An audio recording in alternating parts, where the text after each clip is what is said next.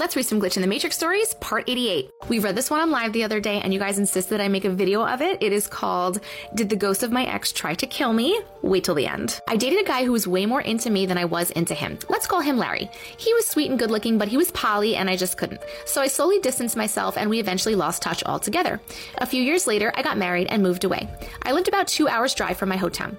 My sister was a manager of a popular nightclub in our hometown. Several times when I visited home, she would tell me that Larry came into her club regularly and always asked about me. She said that he would get drunk and cry to her about me and ask her, please tell your sister to call me. I never should have let her go, and all kinds of other bullshit like that. I just ignored it because I'm married and F him.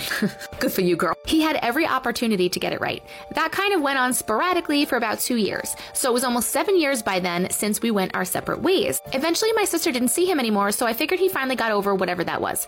Around that time, I, with my husband and our baby, moved back home, and I started having dreams about Larry. The dreams felt very real and vivid. I could barely tell the dreams from reality. The dream was always the same. Larry and I would be together, and he said, come to my house to see me. And then I would see a house that I recognized because it was on a street across from a playground where I took my son. The image of the house would be almost like an aerial view.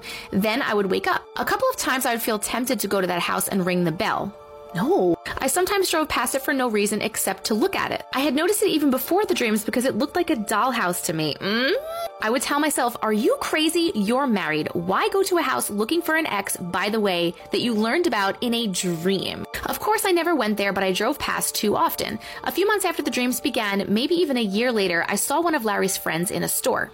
I told him hi, and I asked, how is Larry doing? He said, oh, didn't you know? Larry was really sick, and he died a couple of years ago. I didn't know, and I was sad, and I cried so much after I learned, and I was very curious about how he died.